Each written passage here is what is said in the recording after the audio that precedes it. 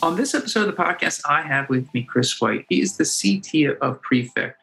We're going to be talking about when you start a formal product organization within the company, because obviously a lot of startups out there, high growth, the tipping point of needing to break out the product management responsibilities is a tricky thing. It seems more art than science, and really excited to have Chris on so he can share his thoughts on this. Chris, thanks for being on the podcast. Yeah, thanks, Samir, for having me. Excited to be here. Absolutely. Thank you.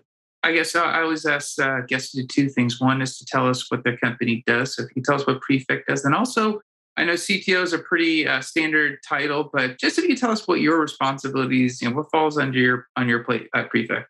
Yeah, for sure. So I guess starting with what Prefect does. So the kind of tagline is we're a data workflow automation and orchestration service. Okay, so that's, maybe a bunch of buzzwords. So what's the idea?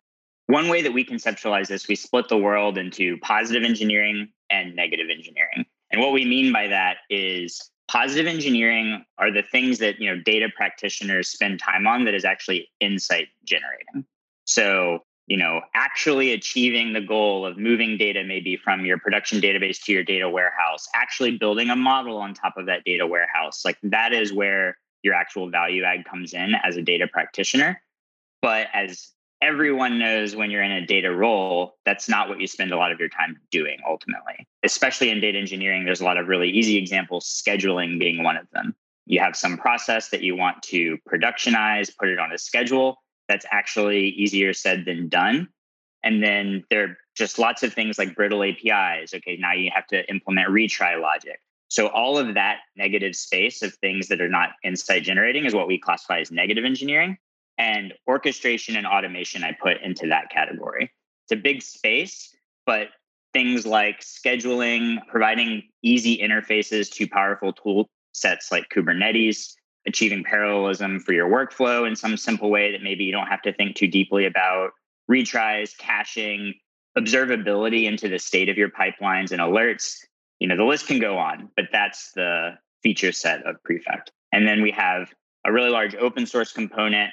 And then, of course, Prefect Cloud, which is essentially an orchestration API that you can use to orchestrate and automate your code that you've written with our open source solution. So you actually get to own your execution environment, which is, for a lot of people, a security feature.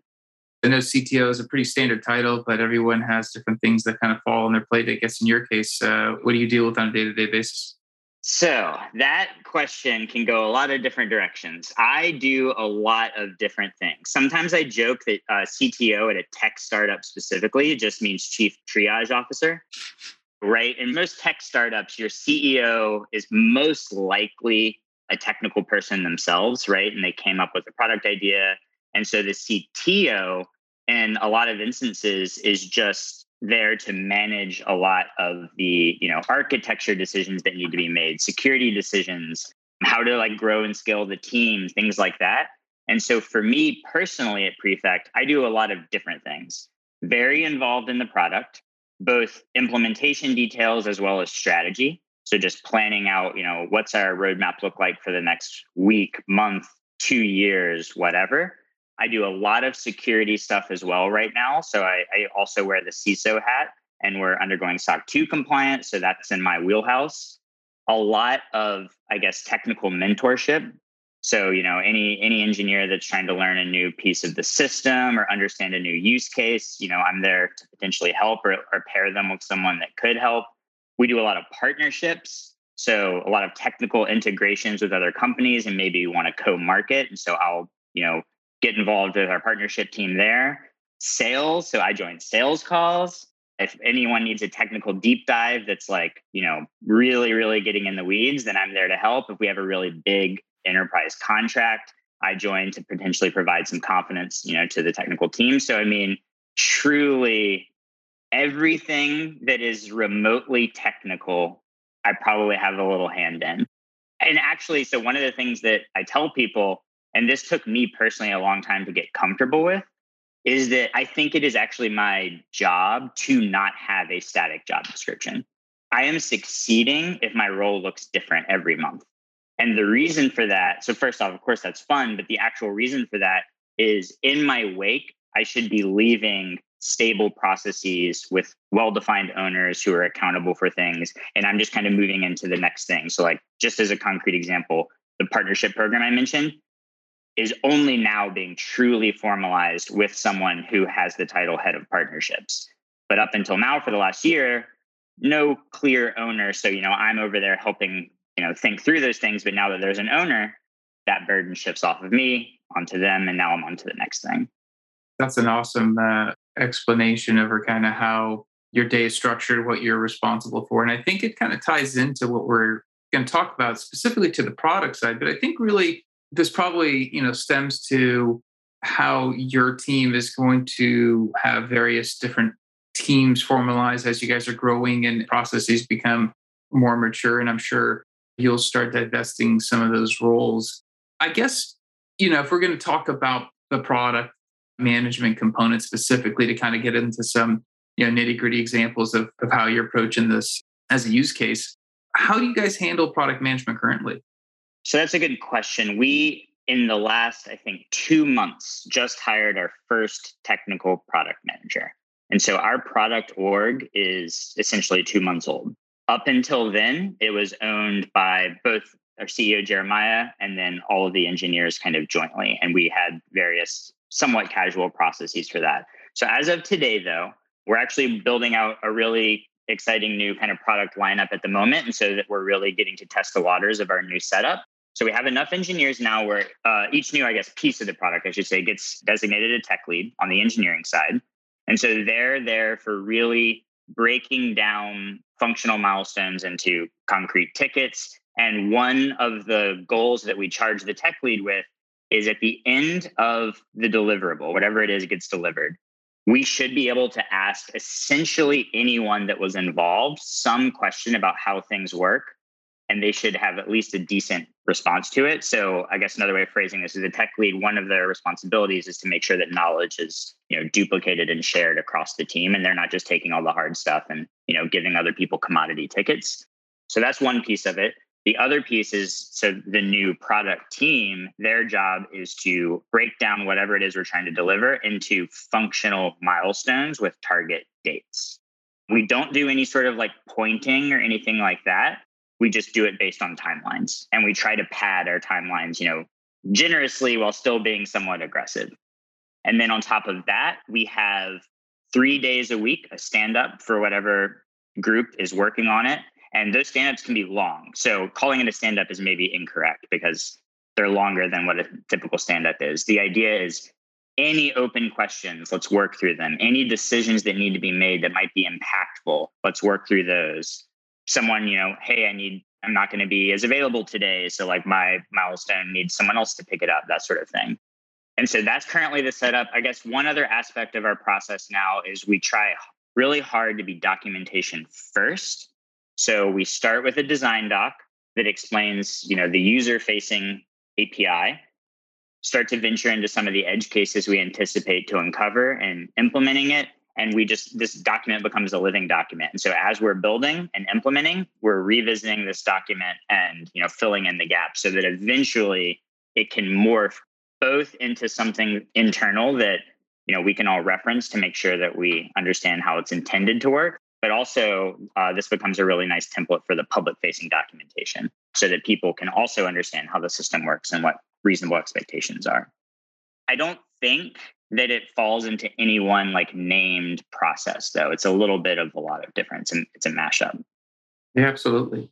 And I guess, you hired your first, technical PM, and obviously there's some move to documentation first. I guess as you guys grow in headcount, when do you see the process becoming more product driven, right? So right now, the engineers are still pretty involved. There's only one technical PM there. What do you see that, where you need to actually start formalizing that, or is there a tipping point where you need to potentially do that? Yeah. So a rule of thumb we use for a lot of things, including this one, is that we shouldn't look to formalize anything until there is a problem we're solving in doing so. So if not specifying, what's the rules of the game are for a little while is working, then that's great. There's maybe no need to write it down and make it a formal thing. And so the second though, and of course that doesn't always last for very long. It's always a temporary state of the world. So the second a problem arises or a constraint arises, that's when we say, okay, now is the time to say, this is not something engineers should be doing. Product needs to be doing it. So the way that we're iterating there currently, so first off, product is making these milestones. But then second off, product is also entering the QA phase, right? Where they now get to say, this is not satisfying the user story that we set out. Whereas before, engineers just determine that themselves, like this feels good. You got an approval on the PR, therefore it's good to ship. So it's very iterative process though. Gotcha. Makes sense. And I guess when you're wearing multiple hats and, at a point, engineers are all wearing multiple hats, is there a law of diminishing returns in terms of, how many more hats you can wear until you're like, listen, you're talking about obviously a problem or constraint. Is just bandwidth of the team one of those components, or are you kind of looking at other things to identify, making sure that people are still productive while tackling new things? Yeah, at a personal level, how many hats you can wear is, I think, a very personal thing. Just depends on how easily you can context switch. That's definitely a skill that you need if you're going to wear a lot of hats, is really fast context switching. But at the org or process level, the thing that I've noticed as a turning point for when too many hats are being worn by someone is if they are responsible for, some set of decisions. So let's just use product as an example. Jeremiah and myself, so Jeremiah's the CEO, were effectively the product people for a while. And so what that means is any release, any, really big change or idea, we had to be involved in and help guide, make a decision. Does this design look correct, et cetera?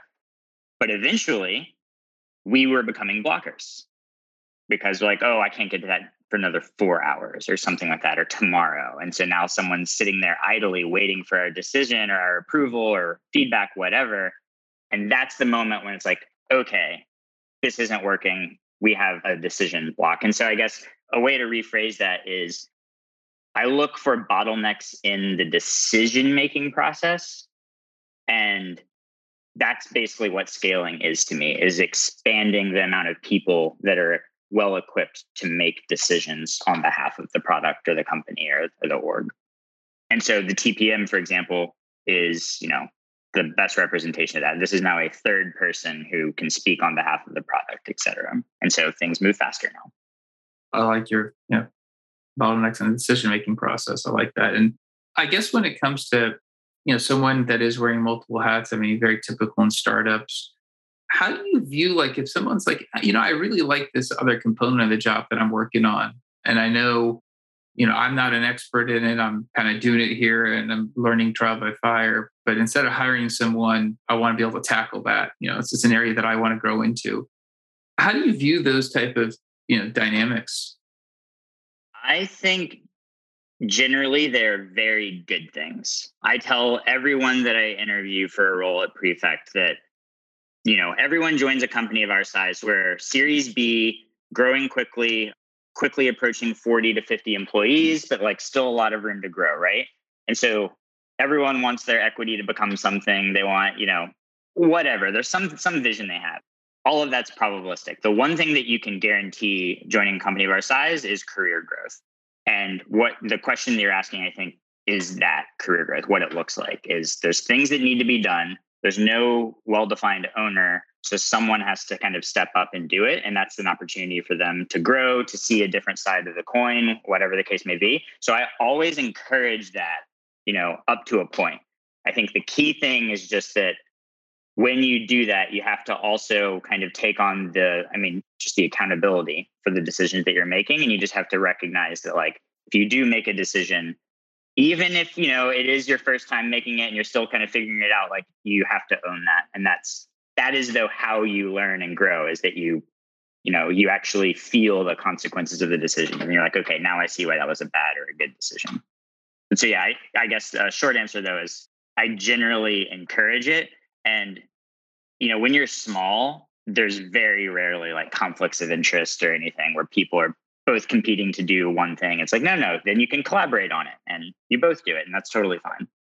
Yeah, I mean, you guys are pretty fast growing. I mean, what do you envision if you were again just focusing on the product side?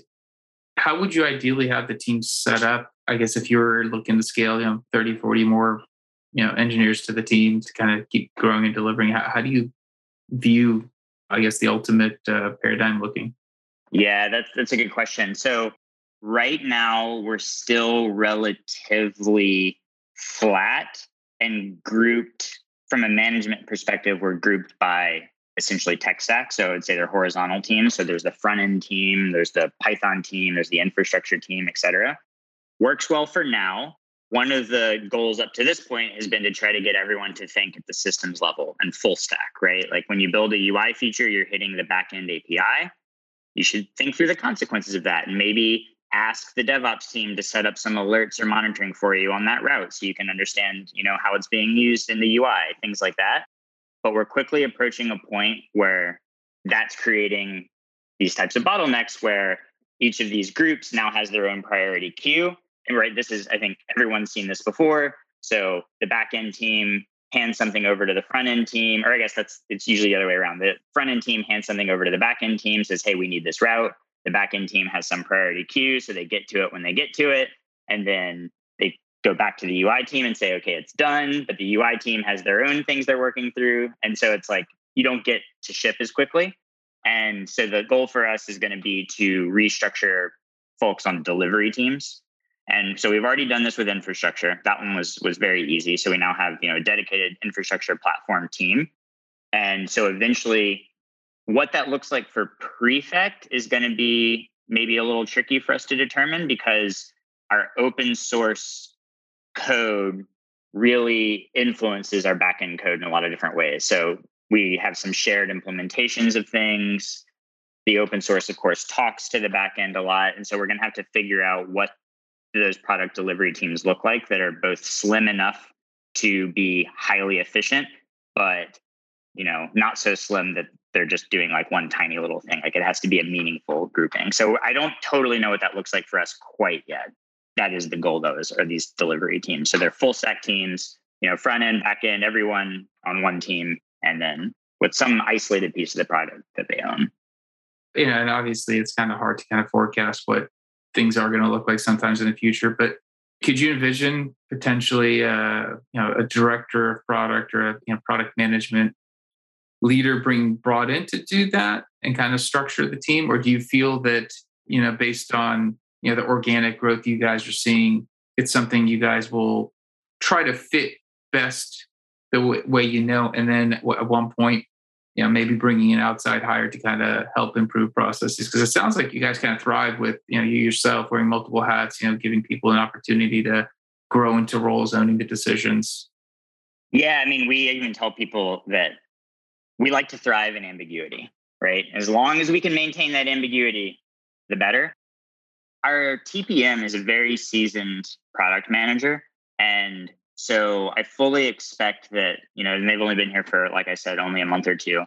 I fully expect that they're really going to grow into a larger role where they have a little bit more opinions on these sorts of things. And we always do, kind of going back to that career growth thing.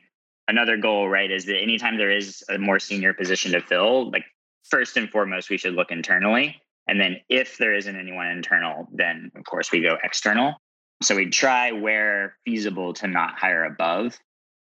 So yeah, definitely may end up doing that if we start to see some, constraints, bottlenecks, or if we can't figure out the problem ourselves, for sure. And another thing that we do that is very unique, actually related to this, is we don't have a really, really small group of advisors. We actually do the exact opposite. We have a massive group of advisors.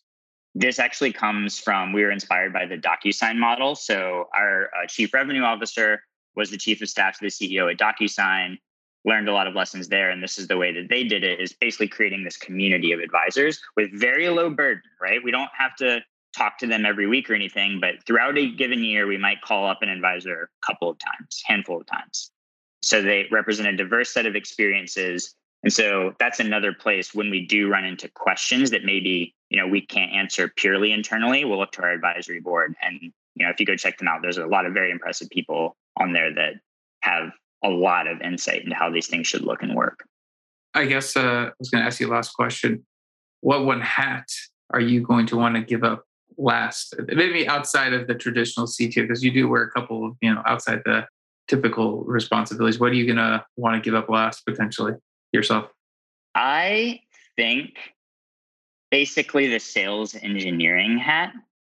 So I was essentially our first sales engineer with our head of sales, where, I was joining all the sales calls and kind of helped us start that process. And one thing we recognized in doing that together was that the feedback cycles were really, really useful for our product. Like I could hear people's questions like, oh, they perceived that and that, we should lean into that, or that was really incorrect. Why did they perceive it? I can go make a change to resolve that confusion. And so something that we've done is we have bi-weekly sales engineering collaboration sessions. Sales presents lots of stuff they're hearing on the ground, a lot of questions they're seeing. We give them previews and demos of features that are up and coming, little things like that, like some Easter eggs they might be able to hand out, like feature gates or something.